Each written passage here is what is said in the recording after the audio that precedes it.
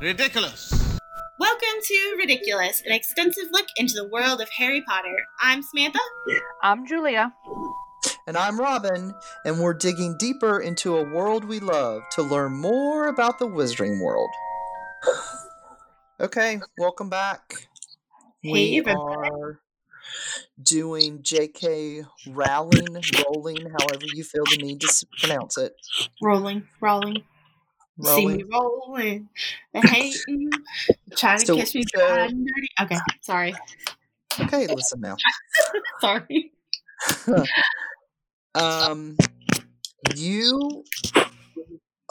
You're not. Okay, so our big announcement is today. It is.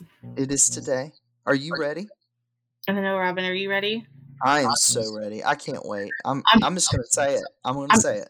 I'm pretty excited. Or do you want to say it? Do you want to say it or do you want me to say it?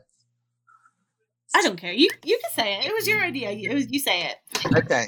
So we are introducing a new podcast member, and people, hold on to your hats.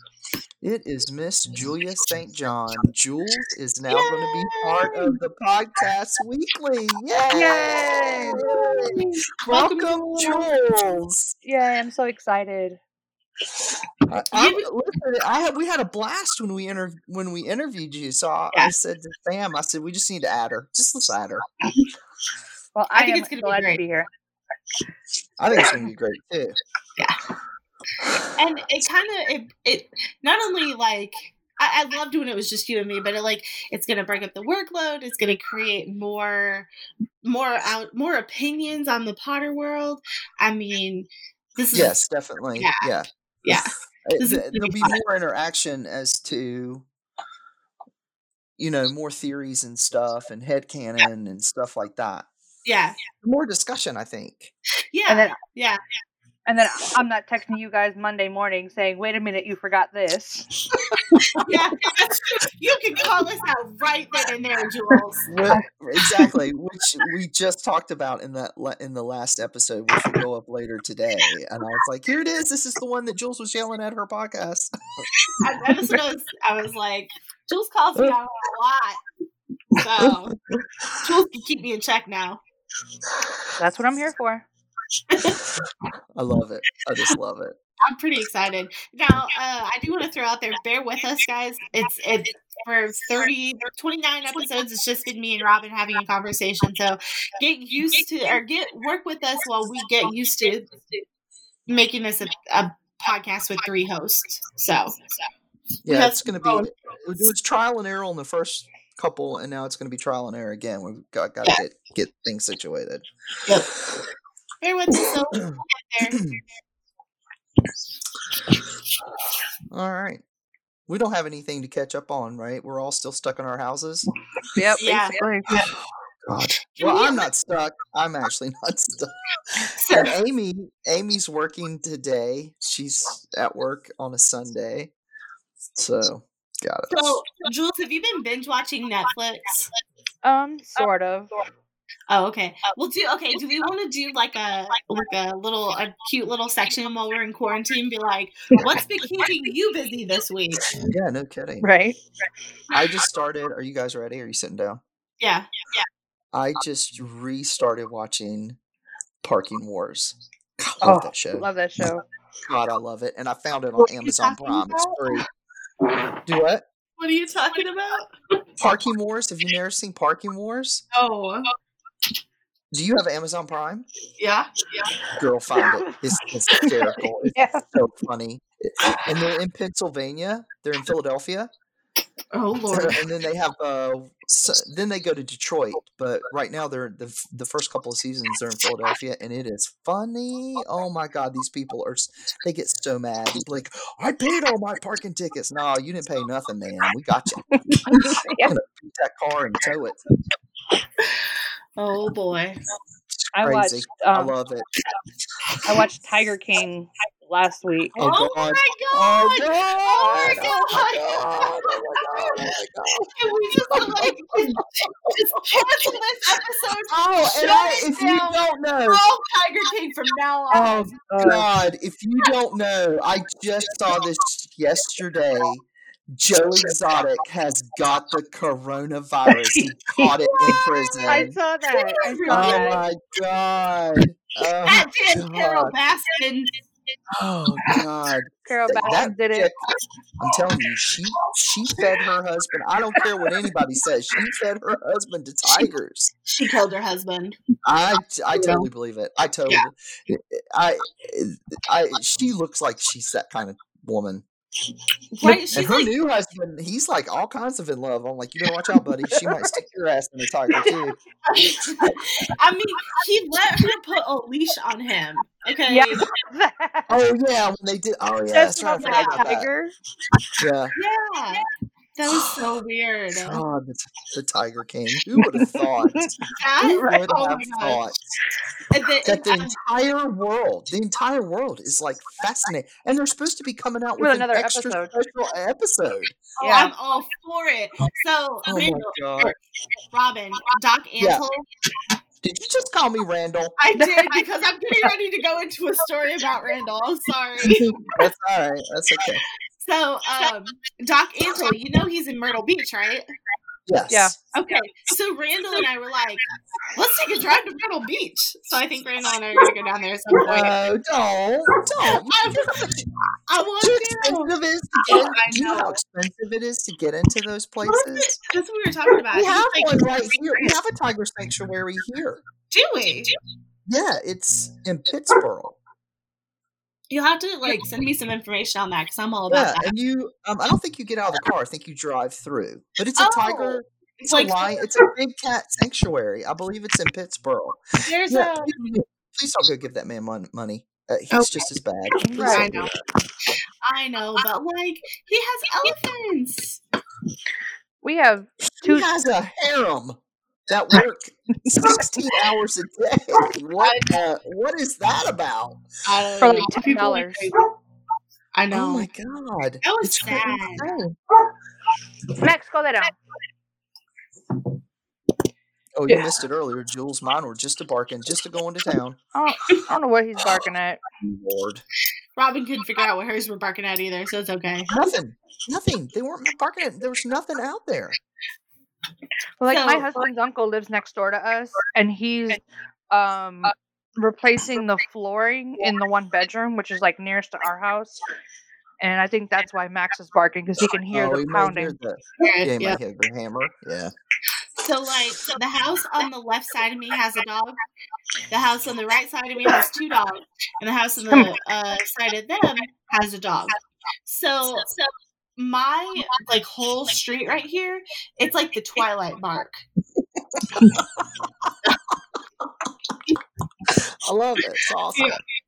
It's okay. I mean, because Bella, the neighbor's dog, if I'm in the other room at the attic and she sees me, she loses it, and then it's all downhill from there. So. Oh. My neighbor across the street, she's got a pit mix. No, two pits, and then a. He doesn't. I don't think he has any pit in him. He's like a blue healer. I don't know what he is, but anyway, they're sweet dogs. Well, she's doing putting flagstone down, and she said, "Come over."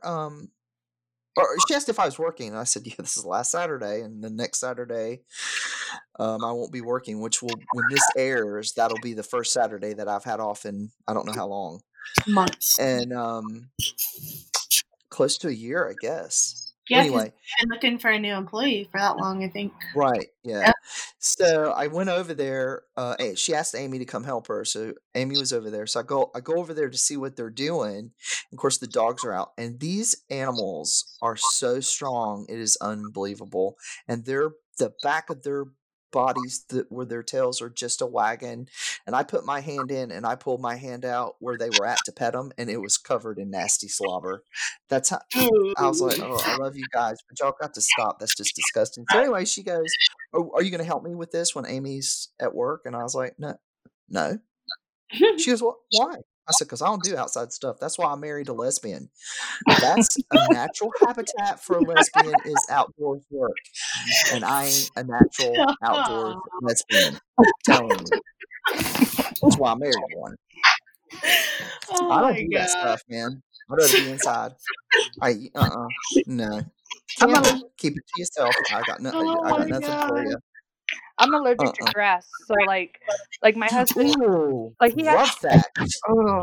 like my husband, like when he mows the grass, he has to literally go straight to the shower because if he comes anywhere near me, like I'll start to itch and like we have to shut off the windows. Oh, Yeah, that sucks. So I get like that with pine. Sorry, go ahead. That's not good. Yeah, I get like that with pine. Anytime I'm near pine, like it's horribly, horribly bad. Amy's allergic to pine too, but she don't care. She's out there with the trees and stuff. Have at it. God bless her, because I can't. I turned into a big baby. I have to go take 2 Benadryl and lay down because I'm done. I just don't want to be out in it. I just don't. I'd rather be in my house. Now look, I mean, this is the time of the year that I'm totally cool with, like being outside. Like it's nice weather. The copperheads haven't popped up yet. I mean, I'm happy. If I'm gonna be outside, I'm gonna be running, and that's it. I'm not gonna be outside digging into earth. No, thank you. If I'm running, y'all better be running too. Right. I mean, I'm with you, Jules. I did text Robin there one day. It was probably like our first 80 degree day of the year, and I was like, Robin, look, I'm running again. Robin, that was the last day I ran. Well, now it's getting back up to that 70 degree weather, and you can start running again. So I am starting my new, it's not a diet, but my new way of eating today. So I might as well go run again. Girl, so I keep getting started, and then I drop off, and then started and drop off, and I said, all right, I made a promise to myself. If I run every day for the entire week, I get to have a Sir Pizza on Friday. I'm so excited. And guess what? I've run 2 days in a row. Tomorrow will be 3. You're right. There you go. That is my motivation, is to have a small Sir Pizza all to myself. I feel like Kevin from Home Alone. A cheese pizza all to myself. Their small pizzas are small. They're like a personal pan. Right. But that's going to be my reward when I run all my stuff in a row. I'm excited. Hold me accountable, Robin. I'll go run. If somebody is like, hey, you gonna go run today? I'll be like, sure. Unless it's raining. I'll ask you every day. I'll send you my picture and be like, I ran today. Did you? I'll do that. So I will respond, and I won't run in the morning. I guarantee it, because my kid's a monster in the morning. But I'll run. You can get up with me and go run when I run, which is about 3 o'clock. Not. I know what time you get up. No. Don't even bother texting me because I'll say no, thank you. Listen, I mean, she got up this morning, and I was still up. So I didn't go to bed till like probably 5 o'clock. I went to bed at 2:30. I was up watching my shows. What was I doing? Oh, I was hanging out with Randall because, it was into his birthday, so. Like, my husband works nights now, so he works 3:30 to midnight, even though he's working from home. So, but like, it's kind of nice to have like someone there with me, like while I'm up doing homework or whatever.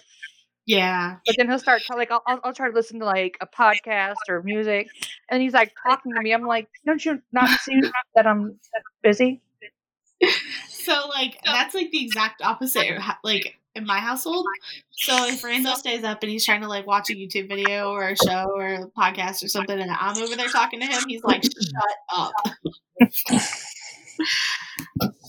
I got the talking gene. Amy hates when I do that. I'll pause. We'll be watching something, and I'll pause, and I'll just come up with a random story, and she's like, really? I'm like, it popped into my head. I'm sorry. She's like, okay. I needed to say that. And then I'll tell it, and then I hit play again. Yep. I did the same thing. Guys, are we ready to talk about J.K. Rowling? Yes, ma'am, I am. Yep. Let's do it. Jules. The queen. Okay. I found. Let me tell this real quick. It's relevant, I promise. Okay. So, okay. I was trying to finish up a little bit of the doc this morning, and there was a meme that popped up that said, it was Stephanie Meyer that said, "I have been sent by the writing goddess to teach you all how to write." And then there was a picture of J.K. Rowling beside it and said, "I didn't send anybody." I was like, yes. So That's too funny. Okay. J.K. Rowling, which technically it's not J.K., it's Joanne Rowling, born July 31st, 1965. I wonder who Somebody else know? shares a birthday. I was going to say, who else has a birthday on July 31st? It's Lockhart, isn't it? What? No, I'm just kidding. Did you get hit with a confounded storm? I'm just kidding. Calm down. Harry Potter who? Right. Who's that? And she was born. Do what? The K stands for Kathleen. Joanne Kathleen. I am doing this podcast intro. Let me get that to that far. Whatever. You better watch it. We brought you in, but we can take you out. Born at Yate General Hospital near Bristol and grew up in Gloucestershire. Say it again. Gloucestershire. Gloucestershire in England and in Chepstow, Gwent in southeast Wales. Her father Peter was an aircraft engineer at the Rolls-Royce factory in Bristol, and her mother Anne was a science technician in the chemistry department at Weedon Comprehensive, where Jo herself went to school. Anne was diagnosed with multiple sclerosis when Jo was a teenager and died in 1990, before the Harry Potter books were published. Jo also had a younger sister die. The young Jo grew up surrounded by books. "I lived for books," she had said. "I was your basic common or garden bookworm, complete with freckles and a national health spectacles." Jo wanted to be a writer from an early age. She wrote her first book at the age of 6, a story about a rabbit called Rabbit. At just 11, she wrote her first novel about 7 cursed diamonds and the people who own them. Now that right there would be that would be a book that I would want to read. I mean, that would be interesting. It needs to be published. I want to read anything that she gets her hand of it. Yeah. But because how old was she when she wrote that? Her first novel, she was 11. Yeah. I feel like that's going to be something like that would be maybe like released posthumously, like maybe like some of the Jane Austen stuff, because it's like it's precious to her, so I don't think she's going to release that. Is all I'm saying. I mean, yeah, it could be. Yeah. Jo studied at Exeter University, where she read so widely outside her French and classical syllabus that she clocked up a fine of $50 for overdue books. I'm sorry, £50 for overdue books at the university library. Her knowledge of classics. Do what? Sorry, I said I've had a feel like that. For books at the okay, not me. Yeah, because I forget to. I was just like, I'm reading them and I don't want to return them yet, and it's bad. Stuff just happens. Yep. Her knowledge of classics would one day come in handy for creating the spells in the Harry Potter series, some of which are based on Latin.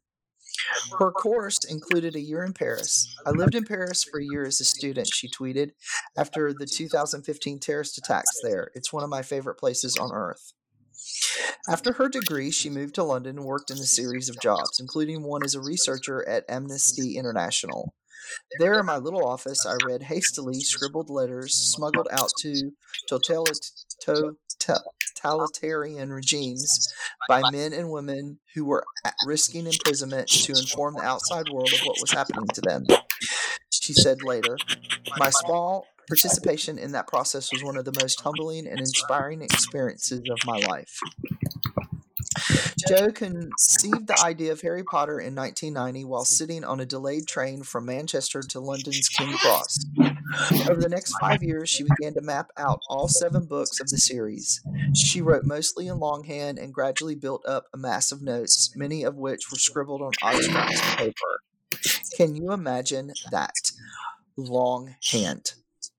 That would be amazing. Yeah. So let me put it this way, like when I write stuff, because I write a little bit like of fantasy stuff, but when I write it longhand. So I relate. Wow. Taking her notes with her, she moved to northern Portugal to teach English as a foreign language. Married Jorge Arntanes or something, I don't know. In 1992, Arantes. Yeah. In 1992, and had a daughter, Jessica, in 93. When the marriage ended later that year, she returned to the UK to live in Edinburgh with Jessica and a suitcase containing the first 3 chapters of Harry Potter and the Philosopher's Stone. In Edinburgh, Jo trained as a teacher and began teaching in the city schools, but she continued to write in every spare moment.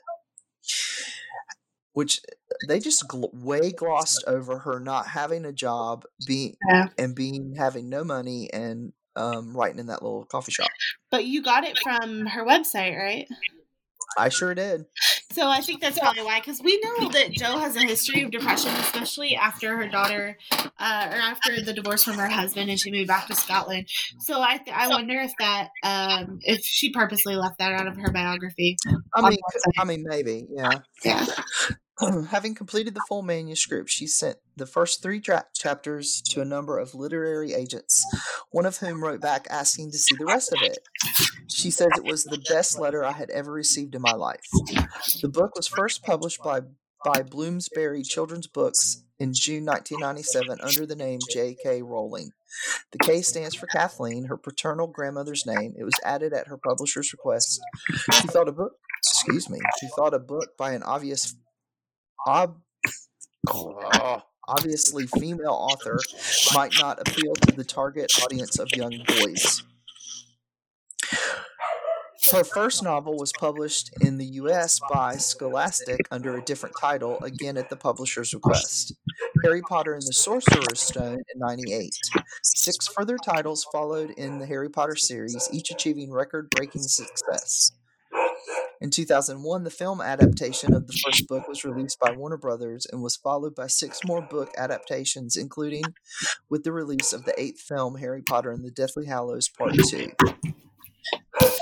in 2011. Can I add something? Sure. Okay. I had knew this like as like a random fact, but I just looked it up again. Harry Potter and the Philosopher's Stone. It was submitted to 12 publishing houses, all of which rejected the original manuscript. Yeah, which I guess maybe for her, from her website, for her biography, she's not putting the negatives in there. Well, and I think that's why we have podcasts like this to discuss things like this, because Jo is. I completely understand wanting to gloss over all the bad things in your life, but we as her fans know that like she struggled. She's a real person, and that's what we love about her. So exactly. Well, I mean, the depression came. I mean, her husband beat her. I mean, he was emotionally and physically abusive to her. Yep. That's one of the reasons, or several of the reasons that she left and divorced him. So. And like it also says here, Rowling said that she had a crisis while writing Goblet of Fire, and had to rewrite one chapter many times to fix a problem with the plot, because she felt so much pressure to like get the book out. Yeah, I haven't heard that. That's crazy. Yeah, I haven't heard that either. That's awesome. Yeah. Not awesome, but that's interesting. Yeah. I watched an interview with Oprah, and she said, "How did you write the last book? It's so long." And she said, "Well, I was sitting in my writing room, and the dogs were barking, and the kids were loud and yelling, and went, I have enough money that I can go rent a room." And that's where she ended up going to the hotel and getting the suite and finishing the last book in peace and quiet. What was the hotel? Is it? It's the Bell. Is it Belmont? Is that right? Let me see if I can find it. It's a Scottish word. It's not Balmoral, is it? No. Balmoral. It's the Balmoral. Balmoral. Okay. Yeah. Yeah. Yeah. The Balmoral. Balmoral Hotel. So that's in how Edinburgh.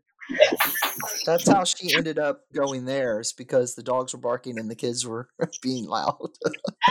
If you want to see the inside of the room, what the Balmoral has done with it now, Megan and Katie Petras of the Petras family on YouTube have a really cool video. Yeah, they did. They got to see it. Yeah. They got to walk through it. So yeah. And Oprah had said to her, "You are a billionaire. How does it feel?" And she said, "It doesn't feel any different because I don't think of myself as having that money. I know it's there, but I don't really feel like it's my money."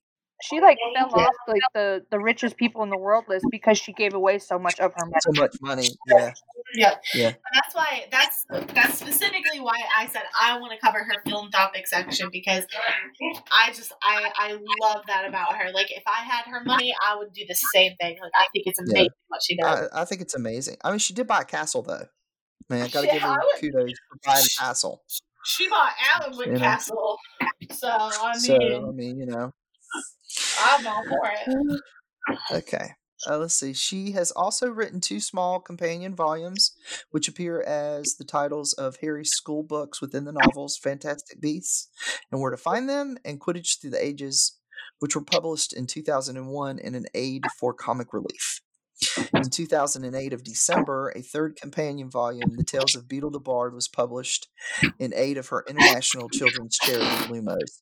And by the way, Audible just sent out an email that The Tales of Beetle the Bard is now available on Audible, read by several different, and I think I deleted it because, let me look it up real quick. It's got several different actors reading it. Yeah, like Ivana Lynch, Jude Law. Oh, did you find it? Well, I didn't find it. I just kind of knew off the top of my head. Is that the one that Andrew Lincoln does? No, he does Quidditch Through the Ages. Okay. Warwick Davis, Noma Dumazwini, I don't know how to say that, I'm sorry. Jason Isaacs, Jude Law, Ivana Lynch, Sally Mortimer, Bonnie Wright are the narrators. They're all the actors. Yeah. Well, who's Sally Mortimer and who is Noma Noma is the original Hermione in Cursed Child. Oh, okay. Okay. From the play. Yeah, like the very first Hermione. That they did in London. Yeah. Okay. Sally Mortimer is Irma Pince. Madame Pince. Yeah, Madame Pince. Oh, okay. All right. They really could not have picked a more... What? I say I've never used Audible, but just for that, I might just sign up. Girl, it's let awesome. me tell you about Audible. I love Audible. Love it. This is our... They should sponsor us. Because I'm gonna give them a free pitch right now. So literally, I have my Alexa hooked up, and I'm like, I'd be like, "Hey Alexa, play Drums of Autumn on Audible," and she'll just turn it on. But then I listen to that book, and then I'll go back and forth with another book that I have in Audible. So that way, I can read 4 books at one time and only actually have to pick up 2. Sweet. Yeah. That's my Ravenclaw side. I love Audible because I have so much stuff on Audible, and you can put it on your iPhone, and then you can take it off if you need to take it off. You, as a member, instead of paying $21 to $35 per book, you have a flat fee that you pay monthly. And even if you cancel it, you keep your book. You get to keep it just as long as you keep your account open. No. I closed my account last summer. I mean, no. What I'm saying is, I had 4 accounts at one time, and I lost a bunch of books because 2 of the accounts got canceled. Well, so you can you can only have 2 accounts. You can only have 2 accounts per person. I found that out by accident. Yeah, but if you like, as long as you can still log into Audible, you can still have your books. Yes, Yeah. right. And they won't cancel your login. They just will stop. You can stop payment and you still get to keep your books. Right. Right, which is what I did. Yeah. But I had done. It was when I was going through my divorce, and I had like 4 accounts, and they were like, "No, you can't do this," and so I got screwed. But that's whatever. So during this quarantine, I'm actually about to restart my subscription because I have ran through every book on my Audible list already. So. Oh, dang. Samantha's bored, y'all. At the bottom of the doc, I added the link for the Audible affiliate, and we can check it out later. Sweet. Okay, cool. All right. In 2012, Miss Joe did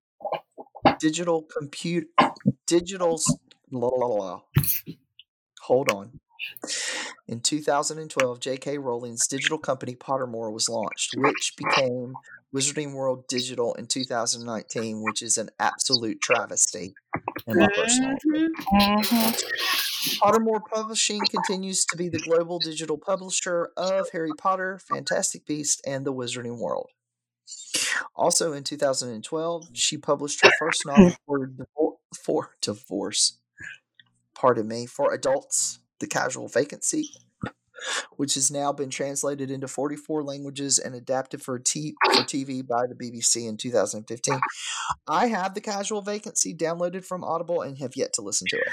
I have the actual book, but I haven't. Like, I tried reading it, but I'm so like stuck in Potter that I can't like read it as like a normal book. Unless it's historical fiction, I probably won't pick it up because I have a very set like way I read. I read Harry Potter and historical fiction, and that's it. Oh, well, I've got it on Audible, and I listen to that as I run. So eventually, I'll probably get to it. So when I do, I'll let you know how it goes. You shall. Under the pseudonym Robert Galbraith. J.K. Rowling also writes crime novels featuring private detective Cormoran Strike. The first of these, The Cuckoo's Calling, was published to critical acclaim in 2013, at first without its author's true identity being known. The Silkworm followed in 14, Career of Evil in 15, and Lethal White in 18. All are published by Little Brown. The first 3 books have been adapted for a major television series for the BBC One, produced by Bronte Film and Television, and Lethal White is in production. Now, see, that's interesting, and I may have to look at those books because I like crime books. I'd probably watch the show.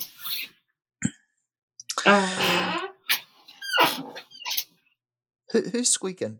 What is that? Hey, it's gotta me. be Sam. I'm gonna say it's gotta be Sam. Yeah, it's me. Are you squeaking in my chair? I am squeaking in your chair.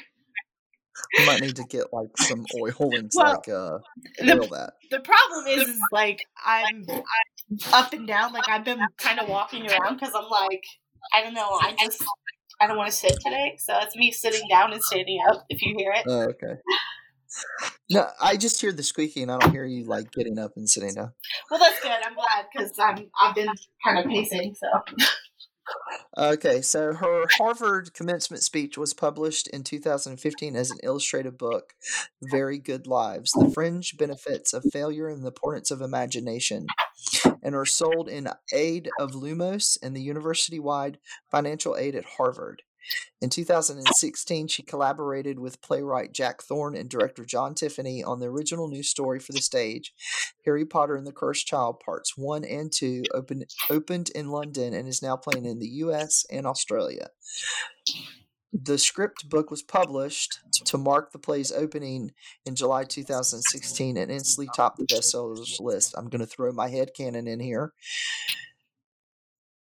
Voldemort did not have intercourse with Bellatrix Lestrange. That is literally why I raised my hand, because I knew it was coming. Jules, you get to be our tiebreaker. And now, even if you decide with Robin, you're both still wrong. So, go ahead. See, I'm not a fan of Cursed Child, but JK did say that it's canon, so I'm sort of inclined to believe her, but I really don't think I don't think she's like a product of love. I Here's think the it's problem more. here's the problem that I have with this. This is the problem that I have with it. He had already made the Horcruxes, so he knew he was invincible, that he wasn't going to die. So if you are in that mindset, why would you have sex to procreate to extend your line? That makes no sense whatsoever. My thing, well, like my sort of headcanon is that because Voldemort knew that Dumbledore was onto him, and that eventually they would have figured out the secret of the Horcruxes. Not till the end of the book, though. He didn't realize that until the very end of the book. Well, in the Dumbledore movies, was yes, he knew hunting that they them. were hunting Horcruxes, but in the book, he didn't. He didn't know until the very end. Well, Dumbledore was beginning the search during Half-Blood Prince. Yes, but he didn't. But Voldemort didn't know that. He didn't know that until the very Right. end of. So that's a contradiction in his thought process. That's just me. I mean, I know some people think, well, yeah, she's his daughter, whatever. I don't. I think, yeah. I agree with the cursed child in every aspect except for that part right there. So is it crazy? Has the love potion been ruled out at all? Oh, that Bella had used that on him? Yeah. Because he doesn't. You're right. I mean, don't know. Delphi is not a child of love. We all know that. But like, that doesn't mean much, you know? Because he was a child of a love potion. But so, I feel like he would be resistant to a love potion because of that. I do too. Well, not only that, I don't know. I don't know. Well, like, That why would would be- you say he's resistant to a love potion? Like, where's Because that? he was conceived under one, and he doesn't understand what love is. Okay. So it wouldn't work on him. Right. Yeah. Right. Okay, that makes sense. Okay. I think that would be its own episode.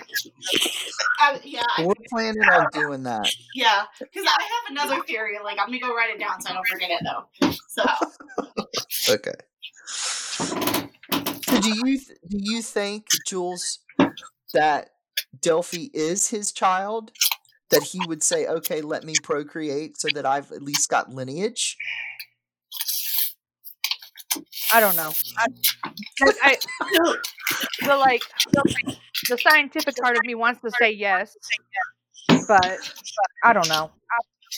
So my thought process is, like, Voldemort was not entirely dumb, right? Like, you don't create Horcruxes by being stupid. So my thought process is, like, what if, just in somewhere in the back of his mind, he's like, okay, well, I'm not going to die, but what if I want to one day? Or maybe, like, what if, I don't know. Maybe there was just some thought process there that was like, maybe I should have a backup. Backup. Yeah. Well, the problem is Bellatrix is not pregnant at the end of the book, obviously, because she dies. So she had to have this kid either at the very, very beginning of the Deathly Hallows. So when they attacked the school in the Half-Blood Prince, she had to have been pregnant during that time. So at the somewhere within the Half-Blood Prince, they had sex. Or because we don't hear about Voldemort during Order of the Phoenix. Not until the end, right? Correct. Not until the very end, right? And so I think. But he's hunting. Yeah, we don't know what he's doing. Right, and like we see Bellatrix at the Ministry, so she could be pregnant then, have the baby, halfway through Half-Blood Prince, and then show up at the end. No, because it was, I believe it came from Jo that said she was she either gave birth while they were in Malfoy Manor before. Yeah, that's when she gave birth. Yeah. Because Delphi says it in the play. She was like, she gave birth while she was in Malfoy Manor, and that's where I was raised. Okay. Okay, yeah. I knew I read it somewhere. Oh, let me see. I think that's right. I have to reread it, but I believe that's what she says in the play. I think she says that in the play. Okay. Anyway, I think that sounds right. that would definitely be maybe 2 episodes on its own. Yeah. I mean, Robin, me and you alone could have 2 episodes on that. I mean, Oh you my and god, I know. you and It's I stand crazy. firmly on both sides of the line when it comes to that topic. So, Yeah, because, well, according I to the just- wiki, it says she was born sometime in 1998. So it had to have been before May, obviously. yeah. Right. So I guess it would depend on how long they were, like, in Malfoy Manor. Well, they were in Malf for that almost that whole year, right? I believe. Yeah. Okay. In 2016, J.K. made her screenwriting debut with The Fantastic Beasts and Where to Find Them film, a further extension of the Wizarding World, which was released to critical acclaim in November of 2016. This is the first in a series of new adventures featuring Magizoologist. Do it, say it. Magizoologist. Just Newt Scamander, and set before the time of Harry Potter. I need a correction. It's Fantastic Animals and Where They May Lie. Or imaginary I animals. thought imaginary animals. Get it right, man. It's your man. Get it right, man. Listen, I try not to get it right when he comes out of his mouth. You never know what he's going to say.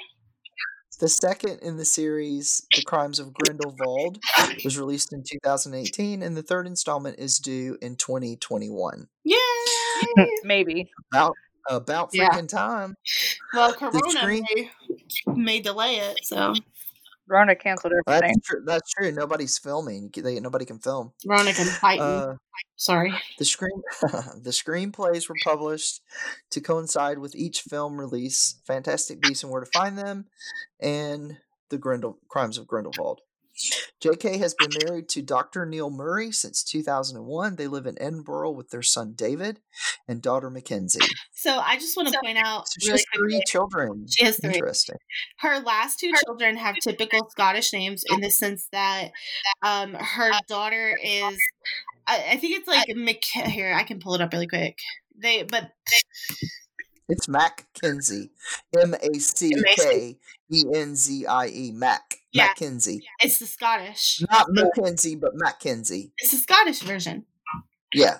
So her daughter's name is Mackenzie Jean Rowling Murray, and her son is Gordon David Rowling Murray. So they have traditional Scottish names in the sense that they carry their mother's maiden name as well as their father's. Sweet. So, yep.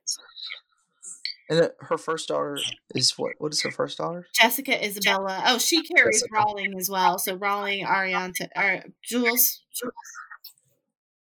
How'd you say that? Hello? Yeah. Did we lose her? Oh no, sorry. My daughter came over to me, so I paused my mic. You did. Her daughter's last name A-R. How did you say it? Arentas? There you go. No, I think that's right. I think you're correct. Yeah. Yeah. So yeah, that's her children. Okay, so do we want to do these honor and awards? There is a lot of them bad boys. I would just say pick out like the big ones, right? Like you may highlight the big ones. Actually, I can only pull out maybe like 2. All right, I'll just read them. Okay. Robert F. Kennedy Ripple of Hope Award, Companion of Honor for Services to Literature and Philanthropy, a PEN, P-E-N, America Literary Service Award, Freedom of the City of London, Hans Christian Andersen Award. Woohoo! Hans Christian Andersen. Thank you for the little Mermaid. Exactly. Chevalier de la Legion d'Honneur. I don't know. That's French. It's French. Lifetime Achievement Award, British Book Awards, South Bank Show Award for Outstanding Achievement, James Joyce Award, University College Dublin, the Edinburgh Award, Commencement Day Speaker, Harvard University, Blue Peter Gold Badge, W.H. Smith Fiction Award, Prince of Austria's Award for Concord. No, Prince of Asturias Award for Concord, Spain, Order of the British Empire, Children's Book of the Year, British Book Awards, and the Bestsellers Association Author of the Year. In 2004, Forbes named Rowling as the first person to become a U.S. dollar billionaire by writing books, the second richest female entertainer, and the 1,062nd richest person in the world. She disputed the calculations and said she had plenty of money but was not a billionaire. In 2016, Sunday's Times Rich List estimated Rowling's fortune at £600 million, ranking her as the joint 197th richest person in the UK. In 2012, Forbes removed her from their rich list, claiming that her $160 million in charitable donation and the high tax rate in the UK meant she was no longer a billionaire.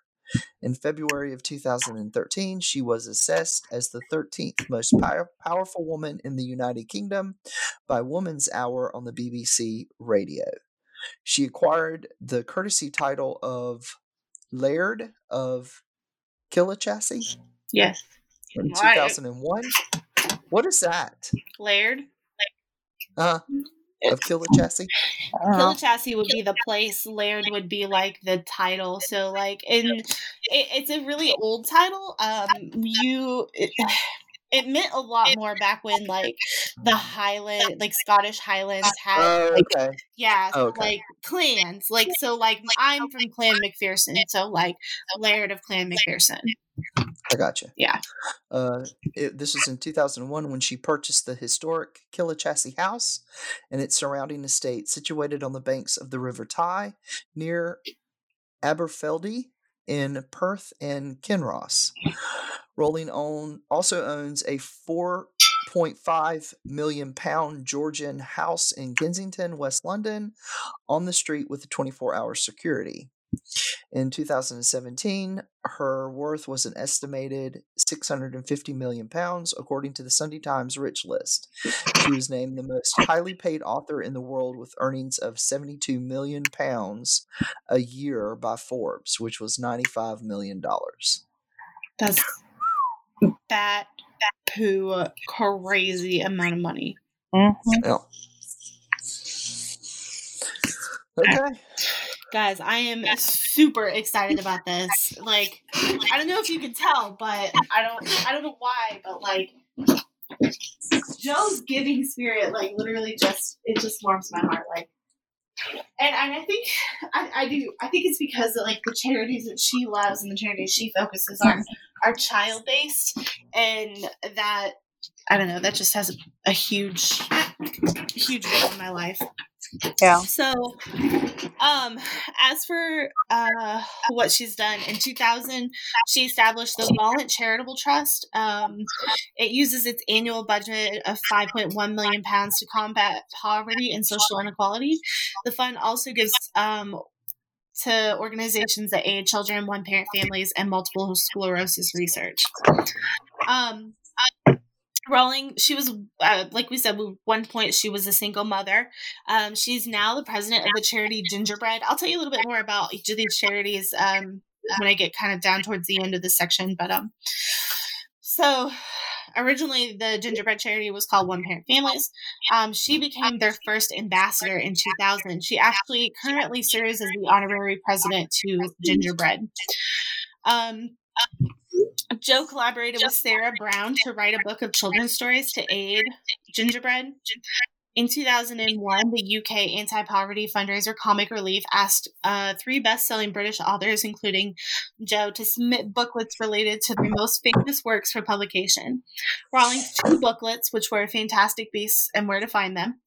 They went on sale in March of 2001, and since then have raised £15.7 million for the fund and £10.8 million for outside of the UK.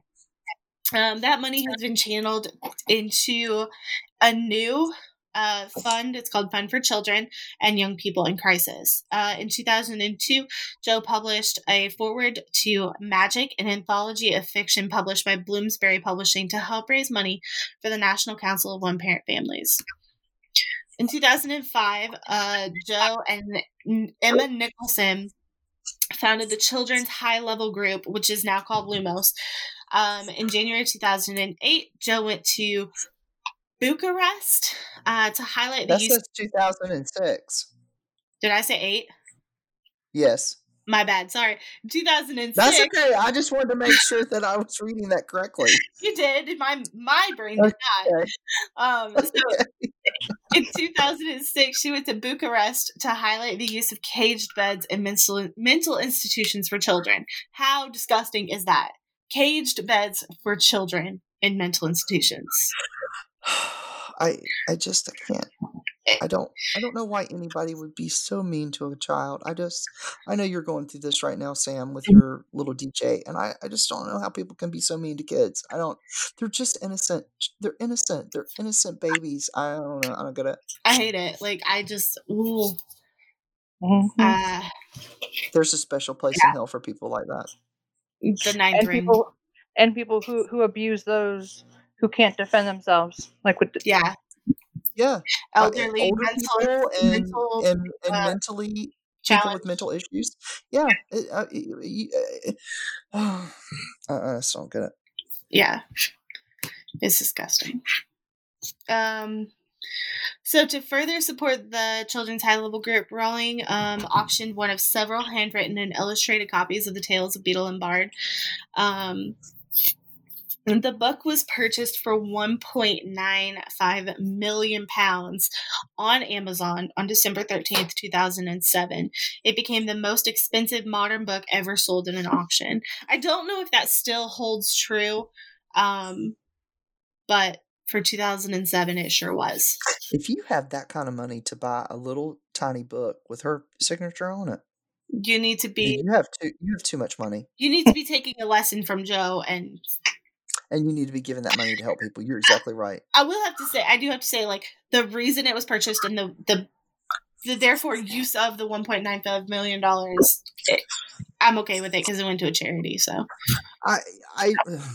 I agree, but if you got that kind of money, it should have been going to a charity to begin with. Yeah, you should have done it to start with, but it's okay. I mean, like I said, people are people. We have let's move on because Samantha will break it all down the way the economy in the United States is wrong and the distribution of wealth is wrong. So continue it.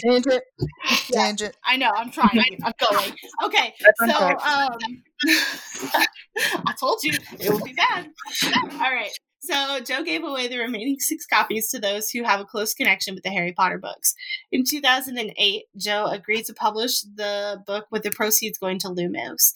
On June 1st, 2010, Lumos launched an annual initiative, Light a Birthday Candle for Lumos. In November of 2013, Jo handed over all earnings from the sale of The Beetle of the Bard, totaling £19 million. In July 2012, Jo was featured at the 2012 Summer Olympic opening ceremony in London, where she read a few lines from J.M. Barrie's Peter Pan as part of a tribute to the Great Ormond Street Hospital for Children. An inflatable representation of Lord Voldemort and the other children's literary characters accompanied her reading. So this is the part that I'm excited about because I love these charities she's picked. They each kind of have a special place, and you can see where they fit in her life and how they've affected her.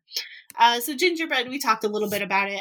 Jo has supported Gingerbread since 2000. She was their first ambassador. She's now their president.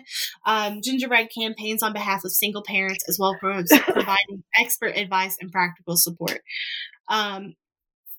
What I'll do is I'll compile a list of like these organizations' websites, and I'll post them in the group.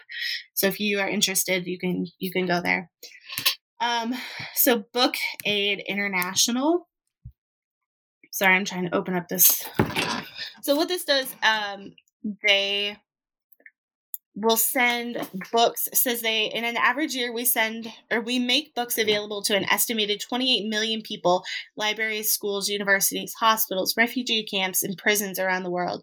So to people who aren't necessarily able to get them on their own, people in third world countries and things like that. I love this article right here. So back in 2006, Joe donated a hand-drawn printing of the House of Black to Book Aid so that they could auction it. Do you guys want to take a guess of who bought this family tree? Gary Oldman. Nope. Robin, you got a guess? Well, I actually just went to the bathroom, so I'm lost. Oh, okay. Where are we at? So in 2006, Joe had a hand-drawn painting of the House of Black, and she donated it to Book Aid, and so that they could auction it off in a charity auction. Do you know who bought the book? Or the Bellatrix. It was Daniel Radcliffe. Did he really? He really did. Sweet. That's awesome. His mother had to place the bid for him because he was too young. Yeah. Not Corona. Yeah. Sure. So I had a little frog in my throat. Ribbit. So in that same auction, Dan also bought a short stopper play entitled Murder and a humorous piece on writing for $980. So he bought three things. He roughly spent $34,000 in this charity auction. Wow. Young Daniel Radcliffe did that. Okay, I started tearing up this morning when I was reading about this one, so if I do that again, please just ignore me and continue. Okay, so the Katie Hodge Foundation. I think a lot of us who are fans of Harry Potter and Joe, we know on some level about Katie. Even if you don't know her name, I feel like you'll know the story. So what the Katie Hodge Foundation is it's a little girl. She was diagnosed with, I think she had, I don't want to say what kind of cancer I think she had because I know it won't be right. But anyway, she ended up dying of cancer. It's an all-volunteer organization. Oh, I know the story. You do, yeah. Everybody does. I think so. Yeah. So let me get into the story. I'm just going to read it straight from the Katie Hodge Foundation website. So, J.K. Rowling, or as Katie used to refer to her as my friend Joe. Where's my Kleenexes? I'm going to cry already. Oh, God. Don't cry. Oh, you're going to make me cry. I'm sorry. All right. J.K.'s relationship with Katie began with an email from Joe. It progressed to a friendship with multiple emails being sent across the ocean. Katie received gifts from Joe, including a stuffed animal cat and an owl. Katie sent Joe chocolate, frog truffles, and a magic wand. The two shared stories about what was going on. Katie told Joe about her treatments in New York City, while Joe shared what it was like to be working on book 4 of the Harry Potter series. Their relationship brought so much joy to Katie. She loved seeing Joe's emails pop up on the page and couldn't wait to tell her about her Harry Potter birthday party or her Siberian husky named Potter Gryffindor. But there came a time when I had to tell Joe that Katie's cancer had spread to her brain and God dang it. We only had a few weeks left with her. Joe's response was to ask if she could call her home and to read to Katie from the yet unpublished book 4. Katie loved those calls. She curled up on the couch with her stuffed owl and stuffed cat and listened intently as Joe read to her from Scotland. When Joe learned that Katie had died, she told us that she was crying so hard. The flowers she sent said that Katie was braver than Harry. Joe said that Katie left footprints on her heart, and I believe her because in the 17 years since Katie passed away, she has continued to support the Katie Hodge Foundation. It started with a donation of $100,000, and every time we have requested a signed book to auction off, the answer has been yes. The magic of Harry Potter continues to grace our lives because J.K. Rowling is the true magician. She uses her generosity to make a difference. The world is a better place because of Katie and Joe's friendship, and I am not okay. Sorry. I gotta get a tissue. Okay, all right. Let me regroup here. Okay, moving on. All right, so Joe supports Dyslexia Action. It is the UK's biggest dyslexia charity. Dyslexia. Who's driving the engine? Yeah, it's me. Is it bad? You can hear It it. sounds like you have a car in your computer. Trust me, I know. What is it? Are they working on a car? The truck. He's trying to keep it's burning rich, so he's trying to, like, I don't know, he's trying to do something with it. Okay, I just was curious. I didn't know what was going on. I was just wondering. Yeah, if that's so we can let everybody know wow, there's a car revving. Yeah, it's me. Okay, sorry. If anybody in the Winston-Salem, Piedmont Triad area needs their car worked on, LFR Performance, they gotcha. As you can hear, our vehicles run great. I'm on the second story, so,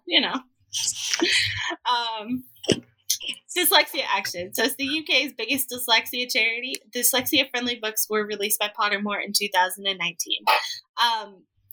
These books got a huge reception. Huge. People loved it. So the English Pen, I will come back to, or you'll see, like, where her financial or her philanthropic associations lie with them in the next section. But if this page will load, I believe, there it goes. So the English Pen, it is a campaign to defend writers and readers in the UK and around the world whose human right to freedom of expression is at risk. So,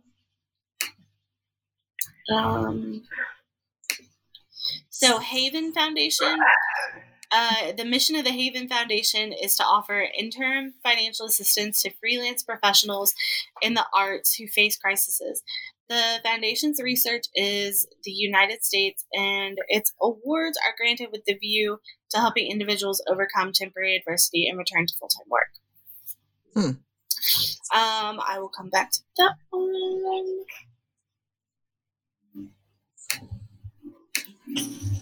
Sorry, my phone is, like, slowing down. Okay, she works with the Reza Gorbachev Foundation.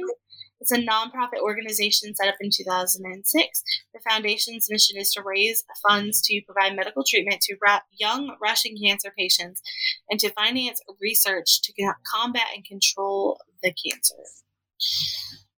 She works with the Women's Fund of Scotland. And so the Women's Fund of Scotland is a grassroots funding to charitable projects and is often the sole supporter of women-led projects. She also works with the XP Family Support Group. I thought this was really interesting. That's something I've never heard of. Come on, there we go. So what this is Ectoderma pigmentosum, also known as XP, is a rare inherited disease affecting both males and females. It causes a person to be extremely sensitive to damaging effects of ultraviolet radiation. Undiagnosed and untreated, ectoderma pigmentosum can lead to early onset of skin cancer and blindness in approximately 20%. Wow. Yeah, it's crazy. In approximately 20% of people with ectoderma pigmentosum also develop progressive neurological disease. So, yell at the window and tell him to stop it. I know. He'll stop eventually.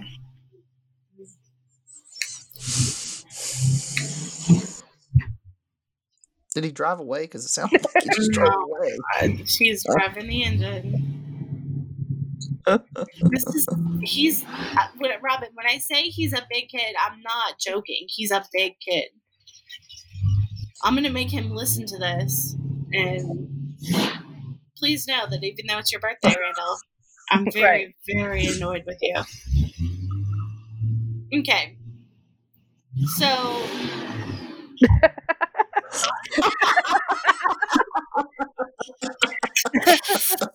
oh, so help me God when I get my hands on that man.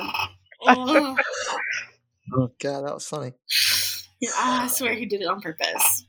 Okay, so Joe has donated a complete signed set of Harry Potter books to the XP family charity. The books are up on sale. We're up on sale for eBay for about £2,750. It doesn't say what it ended up going for. All right, so do you guys know who Madeleine McCann is? I was just reading ahead, and I have no idea. Okay, so Madeleine McCann was a little girl. She's from somewhere in England. I can't remember where. Her and her family in 2007 were on vacation in Portugal, and she just disappeared. I think she was like 3 years old. Yeah, she still hasn't been found. So at the time, Joe was in contact with the family and, all of that.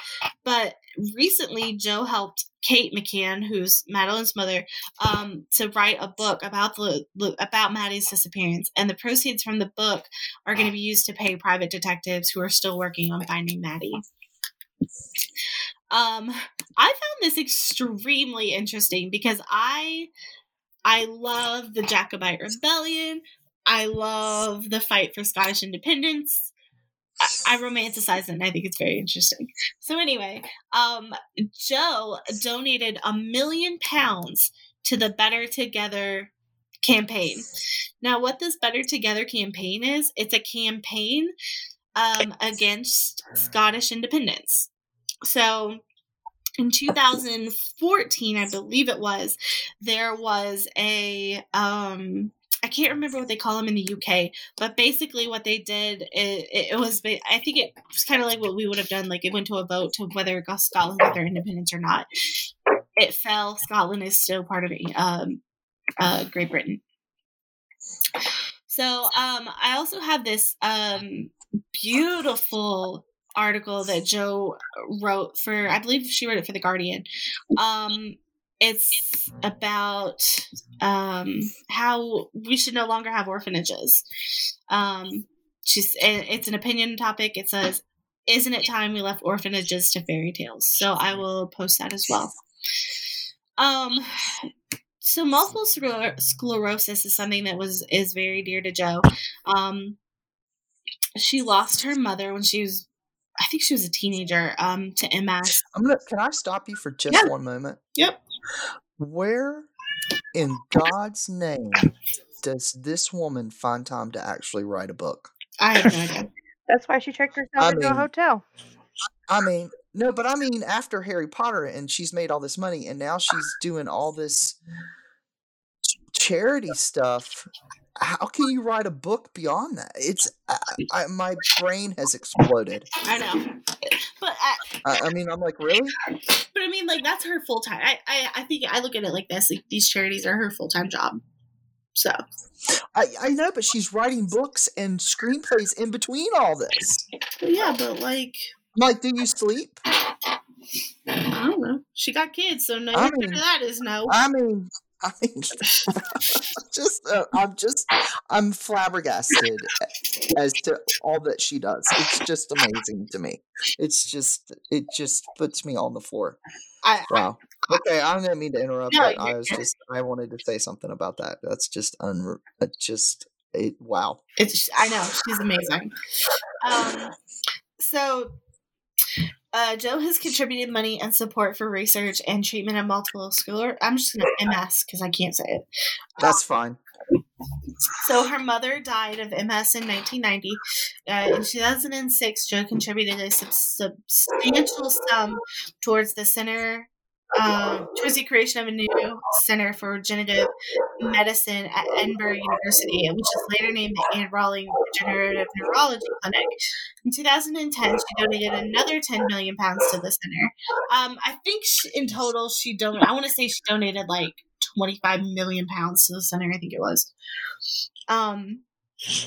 In 2019, yeah, here it is. In 2019, a further $15 million was donated. For unknown reasons, Scotland, which is called Rawlings country of adoption, has the highest rate of MS in the world. In 2003, Joe took part in a campaign to establish a national standard of care for MS sufferers. In April 2009, she announced that she was withdrawing her support for the Multiple Sclerosis Society of Scotland, citing her inability to resolve an ongoing feud between the organization's northern and southern branches that had sapped morale and led to several resignations. I wonder why they have the highest rate. I wonder what it says for reason in is in that area. It literally says for unknown reasons. So no. Well, and I wonder, I understand what you're saying. Like, I wonder if it's like a genetic thing. Like, I don't know, like, yeah, like maybe or environmental. Well, I don't know, because we have. It could be. I mean, because they're further north than like Britain, right? But I mean, if that's the case, then you would expect like any. I don't know. Maybe it's because they wear kilts. Shut up, kidding. Don't insult the Scottish person in the podcast, Robin. What is the matter with you? I'm just kidding. I will smite you. I will speak Gaelic to you and confuse you. I'm Irish. They wear kilts too. That's true. And they speak Gaelic. I mean, just curious. All right. So, I mean, somebody should do research on that. I mean, that just is weird. I feel like they are, but I feel like it is a question that people way smarter than me get to ponder. That's true. In May of 2008, Joe and about 12 other writers, which Margaret Atwood, Neil Gaiman, who wrote American Gods, and those are about all the ones I know. Margaret Atwood wrote The Handmaid's Tale. So they were all composed a short piece of their own choosing on a single A5 card, which I don't know how big that is. Those are 3x5s, aren't they? 3x5 cards? I think so. Yeah, 3x5s. But then they sold them at auction, which this auction was for the Dyslexia Action and English Pen. So Joe contributed an 800-word Harry Potter prequel that concerns Harry's father, James Potter, and godfather, Sirius Black, and takes place 3 years before Harry was born. The cards were collected and sold for charity in book form in August of 2008. I would die to read that. Oh my gosh, no kidding. Like, wow. Yeah. I can't even imagine. So on the 1st and 2nd of August in 2006, she read alongside Stephen King and John Irving at Radio City Music Hall in New York City. Profits from the event were donated to the Haven Foundation, a charity that aids artists and performers left uninsurable and unable to work. The medical NGO, Spanish word, in May 2007, Rowling pledged a donation reported as over £250,000 as a reward fund started. This is the Madeleine McCann stuff. 2007, Rowling pledged a donation as over £250,000 to a reward fund started by the tabloid News of the World for the safe return of a young British girl, Madeleine McCann, who disappeared in Portugal. Joe, along with Nelson Mandela, Al Gore, and Alan Greenspan, wrote an introduction to a collection of Gordon Brown's speeches, the proceeds of which were donated to Jennifer Brown Research Laboratory. After her exposure as the true author of The Cuckoo's Calling led to massive increase in sales, Jo announced that she would donate all of her royalties to the Army Benevolent Fund, claiming she had always intended to but never expected the book to be a bestseller. Rowling is a member of both English Pen and Scottish Pen. She was one of the 50 authors to contribute to first edition Second Thoughts and a charity for English Pen. Each author hand-annotated a first edition copy of their books. In Rowling's case, Harry Potter and the Philosopher's Stone. The book was the highest selling lot of the event and fetched £150,000 or $228,000.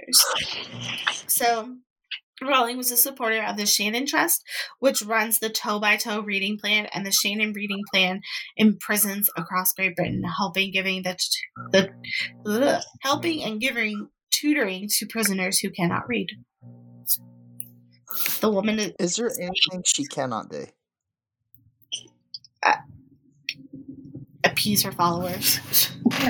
Well, I mean, you got haters. I'm not even going to get into that whole. I'm not even getting, because people have taken it the wrong way and they don't understand, and they didn't get into exactly what she was talking about, and she let it go. She said her piece and she was done with it. So I'm not getting into that. I know what she was talking about because I did my research. Right. So you can get mad if you want at me. I don't care. Yep. She didn't do anything wrong. I agree. And she's not, there is no hate in her, so you can get over it. I mean, literally, I just spent, the last half an hour, I don't even know, 45 minutes-ish, talking about all the good this woman has done. So right. I want nothing to do with the Joe haters. Nothing. Yeah. Okay, Jules, you're up. It is now your turn to shine. Ooh, my turn. Okay, so I'm going to cover religion, Joe's religion, and how religion has played into the Harry Potter books. Over the years, some religious people, particularly Christians, have decried Rowling's books for supposedly promoting witchcraft. Rowling identifies as a Christian. She once said, "I believe in God, not magic." What? Okay. Early on, she felt that if readers knew of her Christian beliefs, they would be able to predict plot lines of characters in her books. In 2007, Rowling said that she was the only one in her family who went regularly to church. She was an adherent of the Church of England. As a student, she became annoyed at the smugness of religious people and attended less often, which I think kind of happens to the best of us. Oh, girl. I agree. Yes. Yep. I mean, I consider, and I'm gonna interject here. I consider myself a disciple of Christ, not a Christian, because Christian is becoming a very bad word. Yeah. I'd rather be a disciple of Christ and do what Christ said, which is love your neighbor as yourself. And then you've got 2 commandments: love God and love your neighbor as yourself. And none of this, well, I'm going to judge you. You ain't got the right to judge me. You're not God. Right. And along the same lines, Robin, I agree that calling yourself a Christian anymore kind of has a negative annotation. So if I'm asked, I believe. Well, you believe. Yeah. Here's the other problem. I say I'm Christian and then I go, oh, by the way, I'm gay. Oh, Lord. Yeah. There's conniptions happening all over the place. I mean, people just they're like, you can't be that. You can't be gay and be Christian.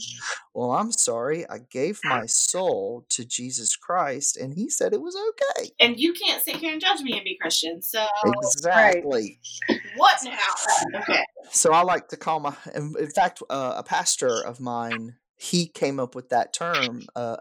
He says, I don't want to be known as Christian. I'd rather be a disciple of Christ. And I said, I am still in that and using that. He said, you go right ahead and pass it on. Yeah. So I consider myself a disciple of Christ. I like it. I'm kind of struggling with my own personal religion, but that's a whole nother story for a whole nother day. But again, like I think that's something we all go through, and it's another like way we can relate to water books, you know? Right.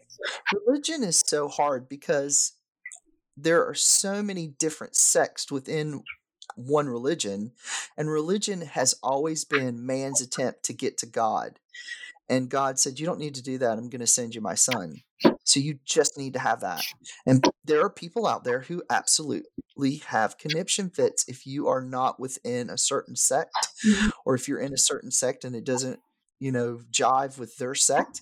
Yeah, I mean, can't we all just get along? I mean, what is the problem? Right. Yeah. Well, I mean, right now, even with the crazy people, the majority of the world is actually getting along and staying safe and keeping their butts in the house. I mean, there's still crazy people out there, but the majority of the world is actually doing this.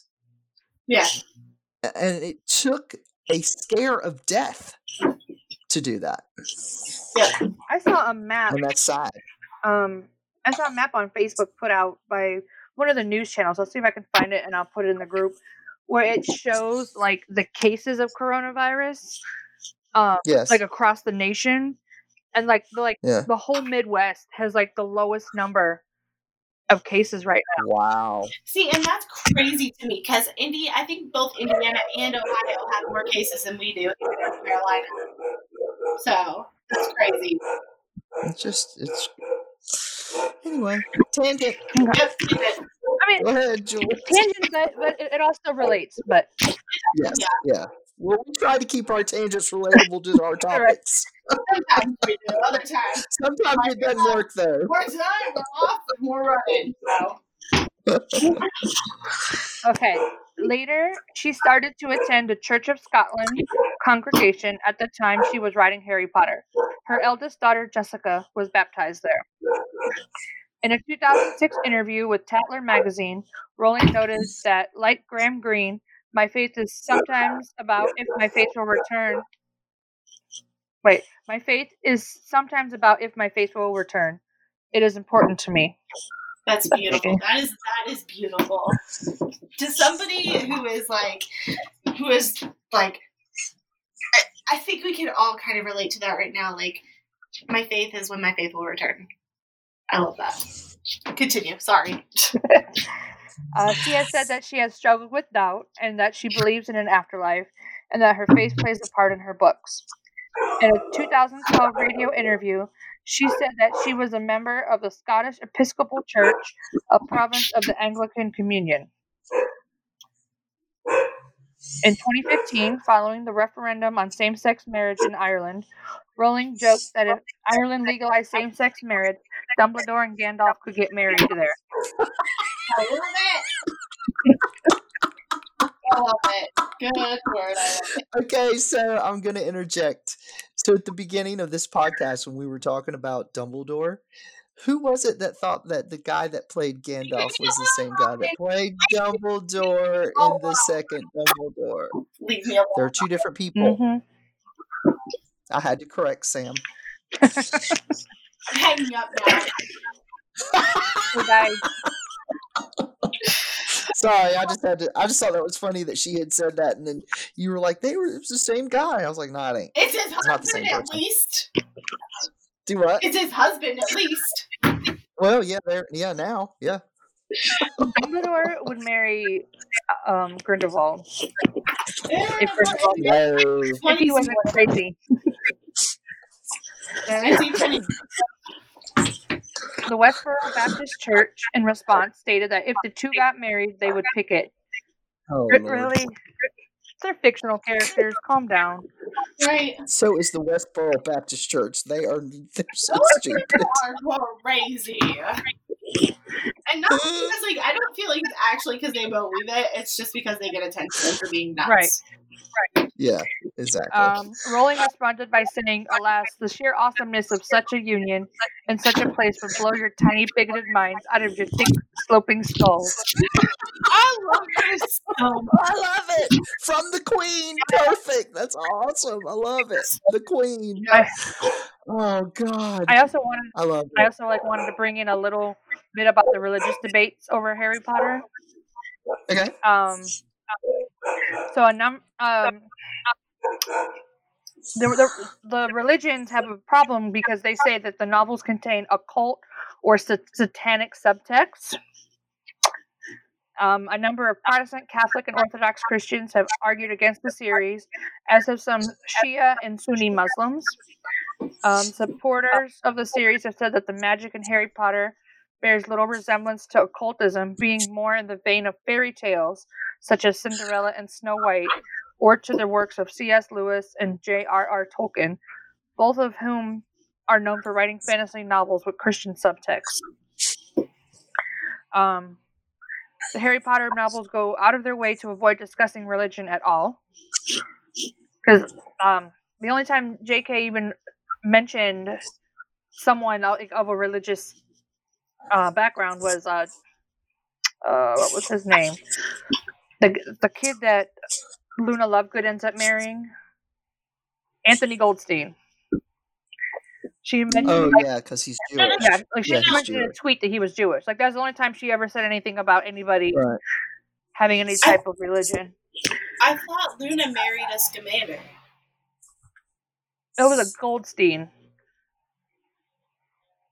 No.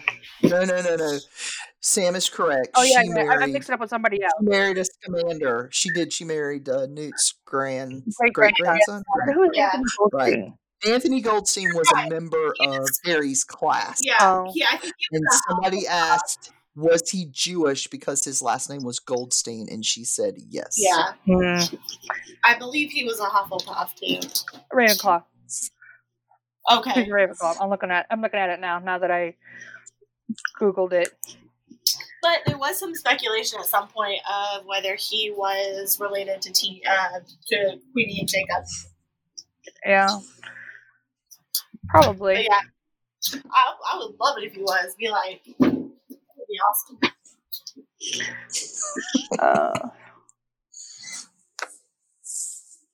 Yeah. Okay, so back over here.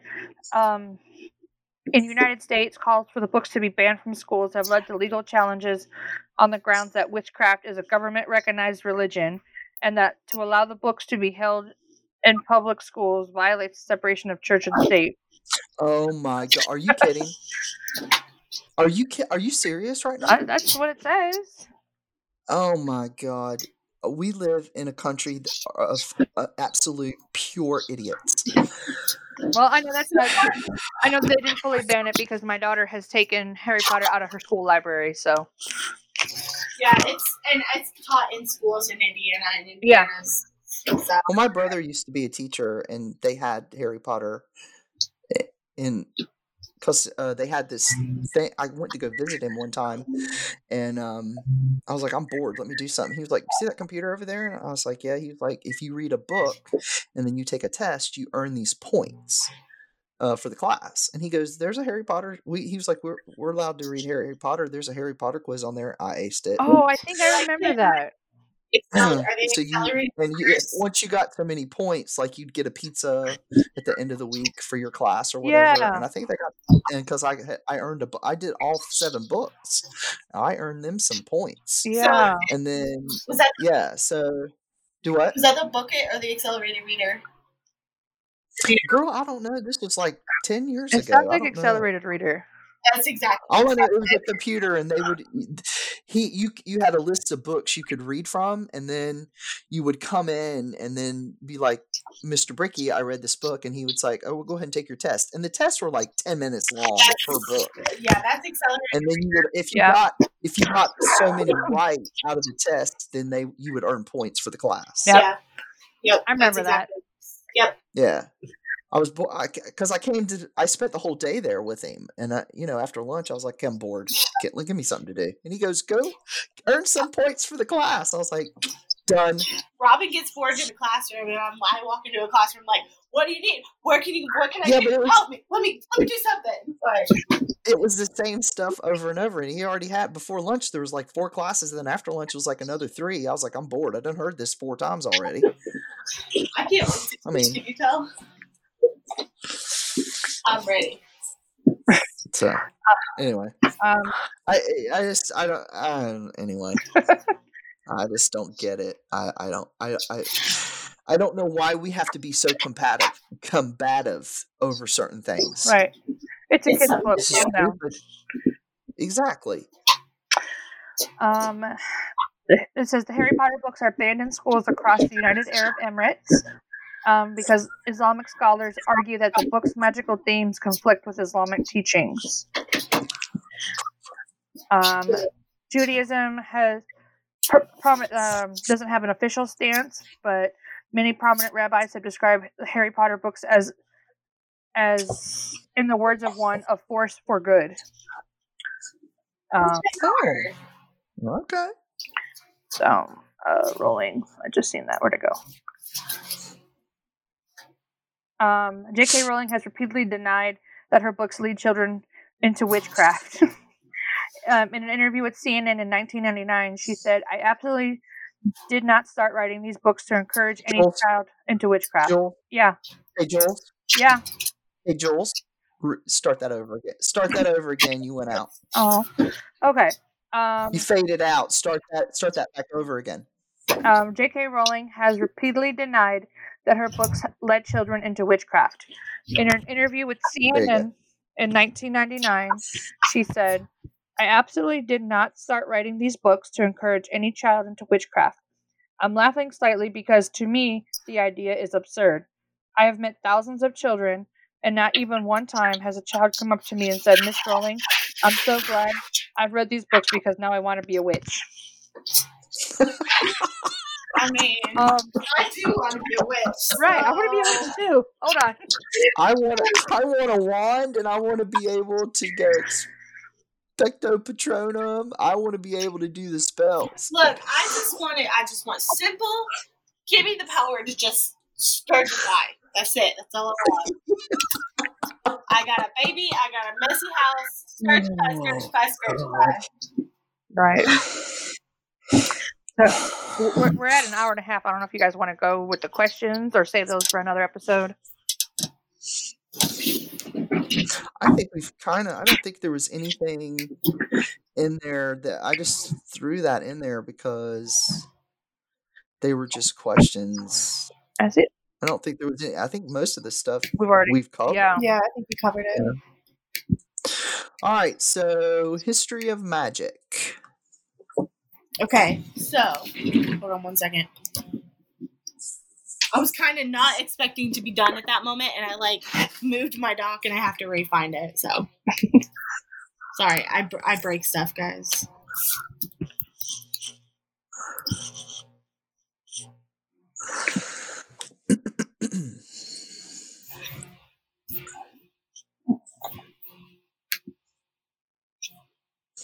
Dead air. Yep. Dead air. Yep. Gosh, Dead air. gosh, Samantha. I know. Sorry, I broke it.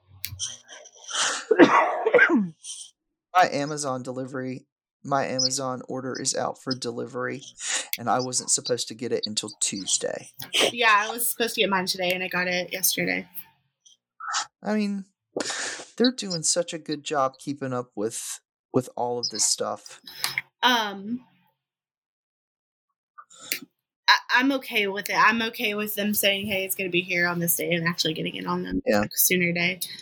Okay, so in 1107, Guthrie Loughran of Scotland writes of the discomfort of riding broomsticks. The Scottish wizard described the pain resulting from a short flight on an early broomstick. What's that? So, Julia, could you be a peach and put your Instagram in this doc, and then we can copy and paste? Sure thing. All right, social media. All right, so be sure to join us on our Facebook page, which is Ridiculous Podcast. You're going away. What are you doing? I can't hear you. Where did you go? I'm right here.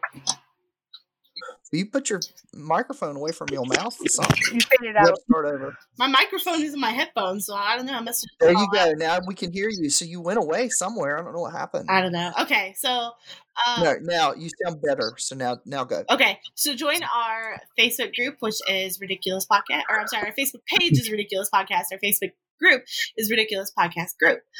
You can follow us on Instagram and on Twitter. We are Ridiculous Pod. I am Samantha Goddard 03 on Instagram. I am Running My Pups on Instagram. And I am J St. John 0422 on Instagram. Be sure to rate and review us on iTunes. Next week we discuss McGonagall. Yeah! McG. Ooh, The woman. The love queen her. of the Hogwarts books. That's right. And I want to say thank you to Jules for joining us and becoming a regular. Yeah. Yes, thank you. So excited about that. You get to enjoy all this craziness every single week. That's okay. right. Highlight of my week since I'm trapped in the house. Right? No kidding. Mine too. Okay, so thank you for listening, and we hope you come back for more Potter. We do not need magic to transform the world. We carry all the power we need inside ourselves already. J.K. Rowling. Be kind. Use hand sanitizer. Stay 6 feet away from everybody else. And for the love of Harry Potter, stay home. Yes. Bye. Don't touch your face. And don't touch your face. All right, bye. Bye. Bye.